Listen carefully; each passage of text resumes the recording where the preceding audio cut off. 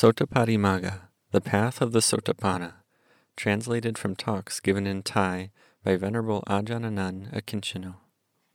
Sotapanna, the stream enterer, one who has entered the stream leading to Nibbana, one who is freed from the first three fetters of self-view, skeptical doubt, and attachment to precepts and practices. He or she has unshakable faith in the Buddha, Dhamma, and Sangha, and is incapable of breaking the 5 moral precepts. He or she will be reborn 7 times at the utmost, and not in a state lower than the human realm. More than any earthly power, more than all the joys in heaven, more than rule over the entire world, is the entrance to the stream. Dhammapada 178. Introduction by Ajahn Kalyano. Venerable Ajahn Anan is the abbot of Wat Mapjan, a forest monastery in Rayong Province, Thailand. Having begun practicing meditation as a lay Buddhist in his youth, he entered the monastic Sangha as a monk in 1975, under the guidance of the late Venerable Ajahn Chah, 1919 to 1992, one of Thailand's most well-known and highly respected meditation masters. In 1984, after having developed his personal practice as a close trusted student of Venerable Ajahn Chah for a number of years, Venerable Ajahn Anan was invited to establish a monastery on a piece of forested mountain in eastern Thailand. From that time until the present day, he has both continued to develop his own practice and with great kindness and patience given up his time and skills to train others in the Buddhist path to liberation. Venerable Ajahn Anan has not only successfully preserved the spirit of Venerable Ajahn Chah's teachings in a living monastic tradition at Wat Mapjan, but also he has used the unique wisdom and compassion gained through his own inspiring practice to bring the Dhamma to others. He has now become an internationally renowned spiritual guide to hundreds of monks and nuns and thousands of lay practitioners in different Buddhist monasteries throughout Thailand and around the world. The work of translation and editing this book has been carried out by the students of Venerable Ajahn Anan with deep respect and sincere gratitude for his continued guidance and teachings in the practice of Dhamma Vinaya, and out of a wish to make his teachings more available to non-Thai practitioners. The Sangha humbly begs forgiveness from the readers for any errors contained in the translation. Ajahn Kalyano, Abbot, Buddha Bodhiwana Monastery, Melbourne, Australia. Translator's Preface. Staying close to the Venerable Ajahn and listening to his teachings, one is immediately impressed by how he is able to teach the Dhamma on so many different levels. Throughout each day he will teach people ranging from monastics to lay persons, always using wisdom and the power of his Dhamma to send it straight into the heart of the listener. Though one may not yet be able to understand the Venerable Ajahn's Dhamma with full clarity, his enormous amount of loving kindness allows one to persevere with patient endurance in the practice. One is confident that following this path will lead to the highest goal. This collection of talks was originally given to the monastic community at Wat Mapjan. As these talks were specifically directed to monastics, they often refer to many of the fundamental practices and routines of monastic life. In addition, one can find details on the higher levels of practice. Though these talks were not originally aimed towards those in the lay life, lay people dedicated to the practice are sure to find inspiration and benefit nevertheless.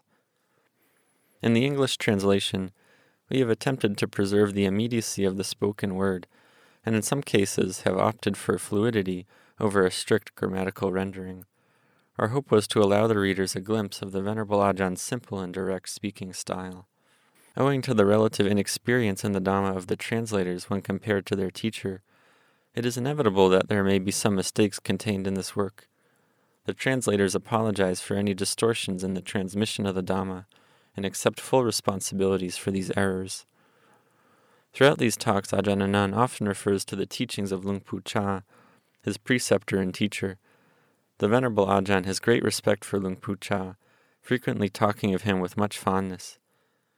We often hear of how Luang Pu Cha taught using various methods, leading by example, using similes, and often methods that went beyond words, all aimed at developing mindfulness and wisdom. Many of Venerable Ajahn Anand's loyal and dedicated monastic disciples have contributed to the production of this work of Dhamma. May the good results from this work act as an offering to the Triple Gem and to the Ajahn for his generosity and patience. We hope the wisdom and compassion of Venerable Ajahn Anand, who is like a loving parent and is highly venerated by all his followers, come through in these pages. May the readers find inspiration and deepen their resolve to the practice. The translators, Wat Map Jun, Rayong, Thailand. Part 1.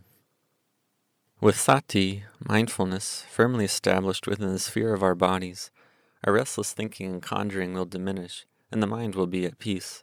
This is samadhi. When the mind is quiet, we will clearly know what it's like not to have any mental impressions or hindrances disturbing it. The mind is bright and clear. When thoughts come into the mind, we will know.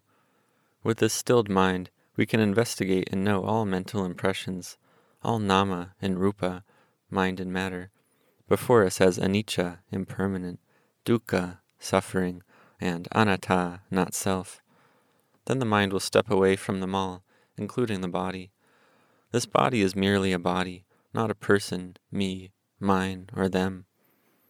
This knowledge arises from the one who knows, and it doesn't hold to anything as mine. This is a mind totally still and free. Although there might be some sense impingement and thoughts passing through, the mind will continue to be still, because it has stepped out of the way of these mind objects. When we know how to step away from them, then we will truly understand what a quiet mind is like, and what a disturbed mind is like. Sometimes we will notice that even when there is thinking and movement in the mind, or even when we speak, it stays still. Luang Pu Cha would explain it in this simile. If it's taken to this level, it's the same as water. Flowing water we know, still water we know. But what is still, flowing water like? Have you ever seen still, flowing water? This is the sabhava citta, the mind in its natural state. It has stillness there, and all the moods are just flowing by. But the mind doesn't move. They are two separate things. The mental objects are just the mental objects, and the mind is just the mind. They exist separately. The whole reason we practice meditation is to firstly make the mind settle down and step away from these mental objects. We then do the investigation, separating the mind from the body. The mind will then turn away and be free from clinging to nama or rupa, even if it is only a temporary suppression. This is the path that leads to panya, or wisdom. The one who is walking this path walks the path of Sotapadimagga. This is the path of the Sotapanna. Doubts can't enter a heart at peace. When we practice in the way of sila, morality, samadhi, and panya, we will notice that the way of practicing samadhi is much harder than merely maintaining sila. This is because we have to abandon all moods that give rise to liking and disliking, anger, ill will, proliferation, agitation, restlessness, doubt, and worry. It can be compared to the body. If the body has 5 kinds of sickness, it won't find any ease at all and will give rise to discomfort. These 5 sicknesses become the center of our attention because we can't find any comfort or ease in the midst of the painful feelings throughout. But as time passes, each one of the sicknesses passes away, one by one, and we begin to feel better as we become free of each. Then the body starts to feel at ease. It's the same as this mind. The niwarana are like the 5 sicknesses, but afflicting the mind. Whenever one of these hindrances comes upon us, it stops us from experiencing peace and drives us into all sorts of liking and disliking, drowsiness, restlessness, or doubting. Then all we feel is unrest and agitation that leads to doubts about the way of practice. Sometimes Luang Pu Cha would talk about these doubts and worries in his Dhamma talks. He would teach that these doubts come for us to investigate, to watch them arise, stay for a while, and pass away. There is no real abiding self, being, me or us, in them. In the course of practice, doubt will arise in many different disguises. The question may arise that, if I don't have any doubts at all, how am I going to be absolutely certain that I'm following the correct mode of practice? Then we start doubting about our doubts. They will wear on us, grinding us down until we start believing and taking these doubts on. Soon we don't know the way to find any peace at all, and the mind falls further into this darkness of confusion.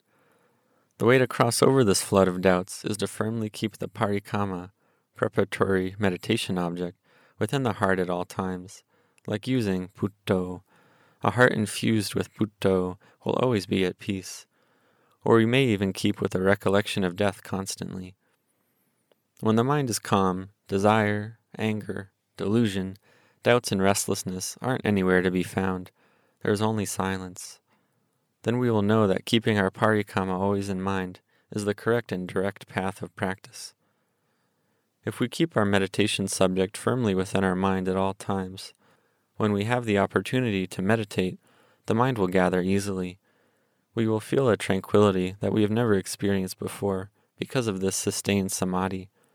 Our minds will have radiance and peace within. A mind that is in this state of quietude will have continuous sati stemming from it.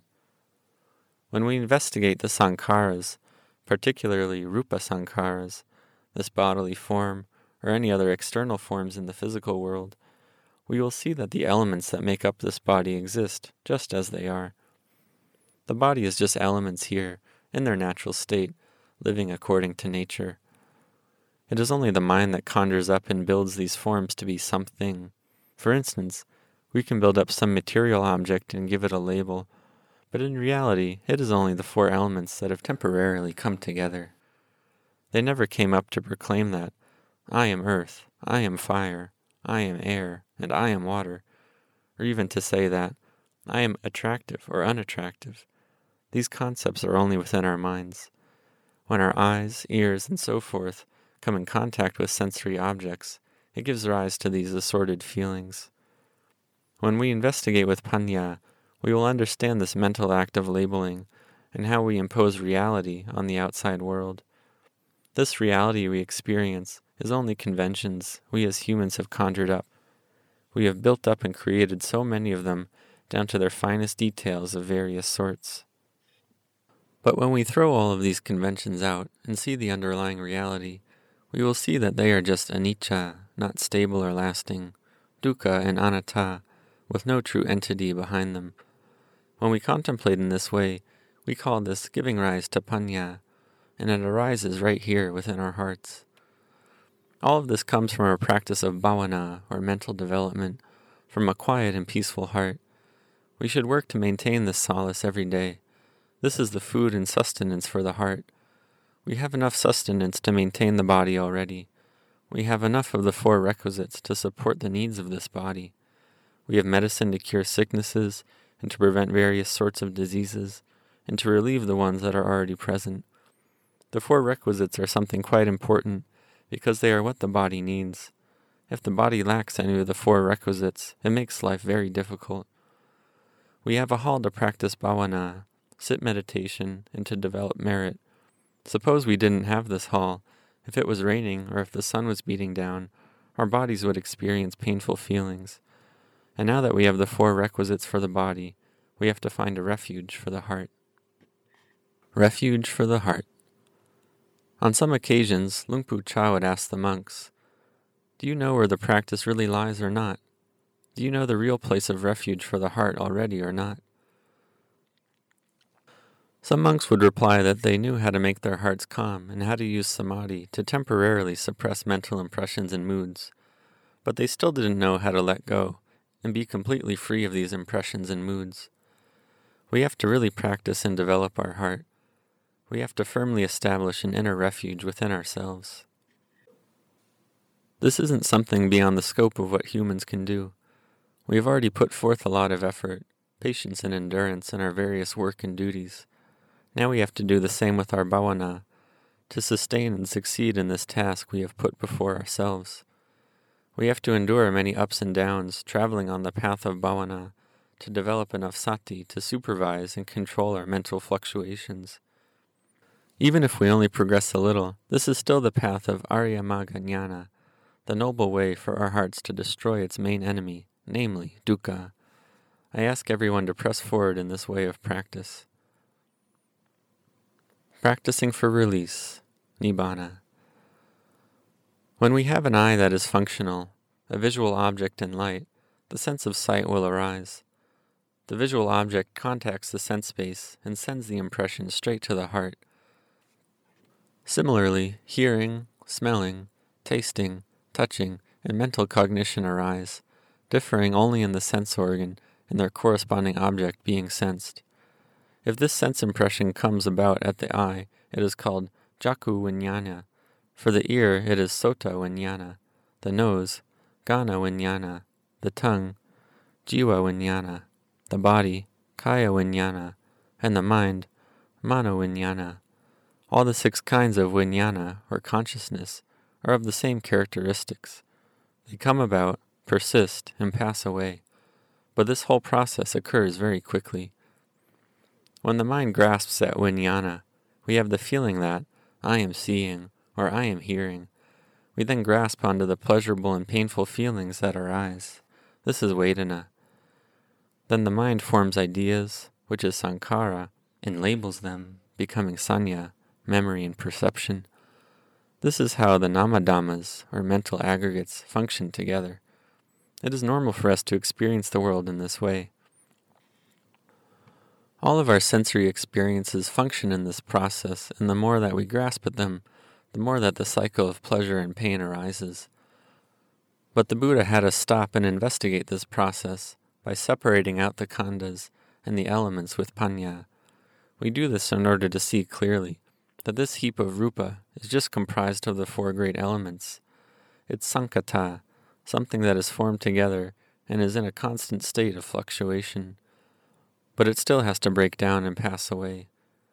As for this heap of nama aggregates, Vedana, Sanya, Sankhara, and Viññāna, they remain for an even shorter period before they cease. We must arouse panya in the heart so that it won't go chasing after and carrying around all the things we experience as mine. It will temporarily leave all the mental impressions alone and not get involved in them. This gives rise to emptiness of self. And just this is Nibbana, a fire extinguished and now cool. This is cessation, the abandonment of the longing and desire for all mental states, non-clinging. But if we yearn for Nibbana and are continually expecting it, then we will never realize Nibbana. Luang Pu Cha would always emphasize that we have to let everything go. The most important thing is to practice towards letting go.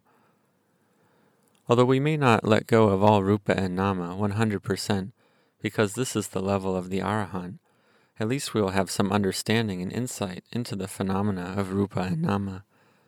Depending on the level of our investigation, to a certain extent, we can let go in the way we perceive the world. Our suffering will diminish because we are seeing in accordance with the Satcha Dhamma. So why doesn't this wisdom come about regularly? It's because our strength and stability of samadhi isn't yet sufficient. Samadhi is an unshakableness of the heart. It is a heart that has the stability on one object, be it Buddho, Dhammo, Sangho, the in and out breathing, or whatever we choose. Samadhi will make the heart gather into stillness, even if only for a short instant, so as to give the strength to investigate this physical form, the rupa. Can we see that it's unstable? Have we studied it enough to see it clearly or not? This formation is just a natural condition that has the nature to fluctuate and change. There is nothing wrong or irregular with it. Actually, it can't be any other way. Can we see this yet? This physical body has pain riddled all throughout it as a normal condition, has constant change and instability as its nature, has old age as an inseparable part of it, and eventually has to break down and disappear. It's just like this. We are born into this human realm and have a form again. It has to follow this process. Born like this in every realm, in every life, it has to be like this. And it's not just like this for humans. Devata, celestial beings, have sankharas as well. They have rupa sankhara, but it's called opapattika, that is spontaneously born in a fine material form. Still, their bodies have to break apart the same as ours. They can't just remain for time immemorial, because they are also sankhara dhatu, the conditioned element. But there is also another side of this called asankhata dhatu, the unconditioned element. That is Nibbana. Nibbana is reality. It is something that is there, but we can't locate it in any fixed place or direction. It isn't a destination on any conventional plane, because it's empty. It is emptiness that can't be measured in size. This state of emptiness has no defining place, it has no color, but it's there. It's the truth, right here, reality. Nibbana is the only thing that is ever really here, because it's the only thing that is lasting and permanent. It doesn't change or fluctuate, because it has no supporting conditions. It isn't any form of sankhara, it is visankhara. But it's there, they exist together. When we have sankharas existing, visankhara must also exist alongside. This is reality. Our body will return to elements. When we put forth effort in bhavana, the mind will gather into quietness. This is samadhi. We use it to investigate into this pile of sankhara, this pile of rupa, and this pile of nama. At the beginning, we look directly at the rupa, from the head hairs, body hairs, nails, teeth, skin, and into this whole mass we call a body. Now, where does its real essence come from? The real essence of the body comes from elements. The food that supports us initially starts out as the earth element. We can see this with trees. The tree absorbs the minerals and moisture from the earth. The sun supports the process of photosynthesis in the green leaves of the tree, and through this the tree grows. Eventually it produces flowers and fruits. In the beginning the tree grows and flourishes, and finally it produces flowers and fruits. This can provide food and a home to different kinds of animals. It becomes part of the food cycle, supporting life. Humans rely on animals, plants, and fruits to keep their life force going. It's a cycle that revolves around. It is all reliant on the elements earth, air, water, and fire, providing this body with earth, air, water, and fire, thereby facilitating its further growth. However, when we misunderstand this simple natural process and latch onto it, taking this heap of elements to be me or mine, we fail to acknowledge that in the end, it will all just pass away. In the end, it will start to degenerate and change its form. When the breath comes to its end, this body will start to decompose. The different kinds of bacteria will begin to eat away at it, and the body will change color, until the various elements decompose back to their respective elements, all following their natural course. Earth goes back to earth, water back to water, fire to fire, and air to air. All the conditioning factors that have made up this form come to their end. So when we see that the body comes to its end like this, where is this me? In the past we took this body to be ourselves, but now where is this being? Where are all my things? Our parents, whom we call mother and father, when their breath has come to its end, where have they gone? The heap of elements have broken apart and scattered, earth back to earth, water to water, fire to fire, and air to air. The truth is just like this. But if we follow after all the worldly conventions, there is still a me, a him, a them. There are still relations, brothers, sisters, husbands, wives, mothers and fathers, sons and daughters. In truth, these things exist, but are just conventions. And if the heart can't see the truth, then it will take on all these conventions as reality, that they are actual and self-existent. The peaceful heart discovers the truth. The Buddha discovered the truth. He uncovered that what we consider as reality doesn't exist. It's all empty. There is only arising, existing, and passing away. This is the reality of all phenomena. He saw the Satcha Dhamma, or the truth of things, right down to its finest details. Dwelling in the bliss of liberation, he felt that it would be impossible for others to follow this path and see its fruits. He thought that because there is nothing more refined and exquisite than Nibbana, it would be easier to remain quietly to oneself. Then the Brahma god, who had been closely connected to the Buddha, came and requested that the Buddha teach this truth to others. The Buddha first thought of his two former teachers, Udaka Ramaputta and Alara Kalama, but both of them had passed away into formless Brahma realms, where such beings lack sense spaces, in which they might be able to perceive or hear the teachings. Then he thought of the Panchavaggiya, the 5 ascetics that had previously waited on him during his days of austere practice. He realized that they were capable of seeing the Dhamma. Venerable Anya Kondanya was the first to attain the eye of Dhamma, with the other four of the group shortly following. They then all successfully reached arahantship together. They were able to realize Nibbana because they saw that all rupa and nama are merely anicca, dukkha, and anatta, that everything is ownerless. If we have samadhi and use its strength to investigate, step by step we will be able to see that this body is neither beautiful nor attractive. It's just elements. Have you seen a leaf? Imagine one. It starts out small as a green shoot, then gets greener and bigger. It then gets older, withers, and eventually falls to the ground. All the green is gone, and now it's just brown. This brown leaf gradually decomposes. Finally, it changes back to earth. Our body is just the same as this leaf, the same as a tree, the bark, the heartwood. They all go through changing conditions in this sequence. When the life force is gone, it just decomposes and disappears. In the end, whether it's the hair of the head, hair of the body, nails, teeth, or skin, they all follow their natural course of change. The color changes and they break up. The bones are the same. They go from white to brown. In the end, they will just end up as the earth element, just as they were originally. Then the perception of bones as a body disappears, and only the earth element remains. When we really pull it apart and analyze it as the earth element, we find that it's just a huge mass of naturally existing elements that have fused together. If we break it down even further, we see that they are just tiny molecules and elements. If we blow them apart, we find they are just energy. But in the end, they can be separated out until they aren't even there. Only a mass with no real abiding essence, a fusion of energy that eventually dissipates. It's the same with water. It's just hydrogen and oxygen that have come together. But if we pull these two apart, the water isn't there anymore.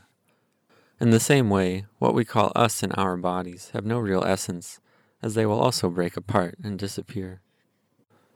The rupa sankharas and nama sankharas that are dependent on causes and conditions simply arise, remain here for a while, and then fade away. If the heart is calm in samadhi, when we investigate, it will be able to penetrate and see clearly. We can let go of the conventions of a being, person, I, us, and them. But if the heart doesn't have this samadhi, then we will only see in terms of me and self. So we have to develop the power of samadhi. Investigating the body as elements is one method we can use, dividing the body into 4 parts. Like someone cutting up a cow into 4 parts. Get in there and investigate every part, bit by bit. The earth element is all the harder parts of the body. The liquid parts that have the characteristic of being fluid and soft is the water element. The air element is basically the breath, and the places where there is warmth is the fire element. All the 4 elements combine together to fulfill their purpose. Yet in the end, when they all break apart and disintegrate, we can't find any being, person, I, us, or them. So the feeling that we get that this body is ours, where does it come from? It comes from the mind itself, the mind still in ignorance that latches on to everything. We ask ourselves, how come this body isn't mine? These painful feelings arise and I feel sore here, pain there. If I sit here long it hurts, it might even go numb. So how is it that this feeling isn't mine? Well, if these feelings are ours and we have labeled them as ours, before we came to sit here, did we have these feelings? Of course not. We didn't have this pain or discomfort. As we have come now to sit here for a long time, our circulation isn't moving around as much, so these painful feelings arise. And these painful feelings, are they always here? Are they going to soon pass away or not? Of course they will disappear. These feelings are merely coming up, staying here for a while, and then passing away. We can also question, are these feelings the mind? Are they the mind, or just one part of it? We see that they are just something that has arisen. They aren't here all the time. The mind remains, but Vedana has arisen, will be here for a while, and then disappear. This is the nature of the Vedana Khandha. Still, our minds attach to these feelings and drag along all the suffering with it. We don't yet have enough strength. Our sati is weak. So we have to get in and practice. We have to get to the stage where sati and samadhi are firm. We have to sit meditation and do the practice until our hearts are calm, until they are still. Then we can move into investigation. Sometimes the heart is calm, sometimes it's not, but this is just normal. We have to keep pushing forward with patience, putting forth effort to develop our meditation. Gradually seeing the Dhamma. At the very least, we have to keep sila, make merit, develop wholesome qualities, and always keep in mind that this opportunity we now have as a human is so precious and rare. We already came to this life with a lot of merit because we have this form, the form of a human. This human form is the perfect vehicle for developing meditation, capable of knowing and seeing the Dhamma. If we have really seen the Dhamma, that is, we have seen anicca, dukkha, and anatta clearly, then we see nibbana. We see emptiness and know that it really exists. In the past we took this form to be ourselves, that this is atta or self. But when we see the body as anatta, see that it's all anicca, dukkha, anatta, we will experience emptiness. We will realize that everything in the world is in essence empty. There are no real permanent entities, only parts that have come together and have arisen dependent on conditions, anatta. The entire universe is totally empty. Its whole substance is emptiness. If our contemplation brings us to the point where we have insight into this emptiness, this shows that on one level we understand the true nature of existence. Although sometimes there will be happiness and suffering present, our sati will be right there with it.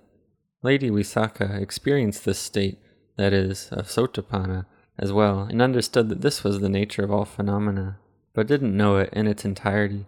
There was still upadana there. There was still some upadana towards rupa, still some towards nama that remained, but the grosser kilesas had been abandoned. Anger, delusion, and forms of liking and greed at the grosser levels had been diminished decisively, but the more refined kilesa hadn't been completely abandoned. There was still some there. We must continue with the practice, constantly investigating anicca, dukkha, anatta anew, until we can abandon these kilesas completely. Again, we have to strive to develop our samadhi and investigation of anicca, dukkha, and anatta to the final level so as to abandon the most refined kilesas once and for all. At this point, birth and becoming will be extinguished. Once the grosser kilesas have been abandoned, with the ending of this life, there is no chance of being reborn into the lower realms, the disastrous states of the hell or animal realms. We won't fall. We can only be reborn into human or heavenly realms. This is the state where the grosser kilesas have been abandoned, but there is still some upadana. We have to keep probing. Sometimes there will be elation, other times depression. Simply take a look at it. It's normal for this to occur. When we have been born as humans and have come in contact with the Buddha Sasana, we are fortunate enough to have the teachings on the way that leads us out of this cycle of birth and death. We can follow this path of Dhamma that won't lead us further into the cycle of birth and death, but will lead us instead to Nibbana. We have to develop goodness, dana or generosity, sila, samadhi, and panya constantly until we know the Dhamma, see the Dhamma, and understand the Dhamma completely.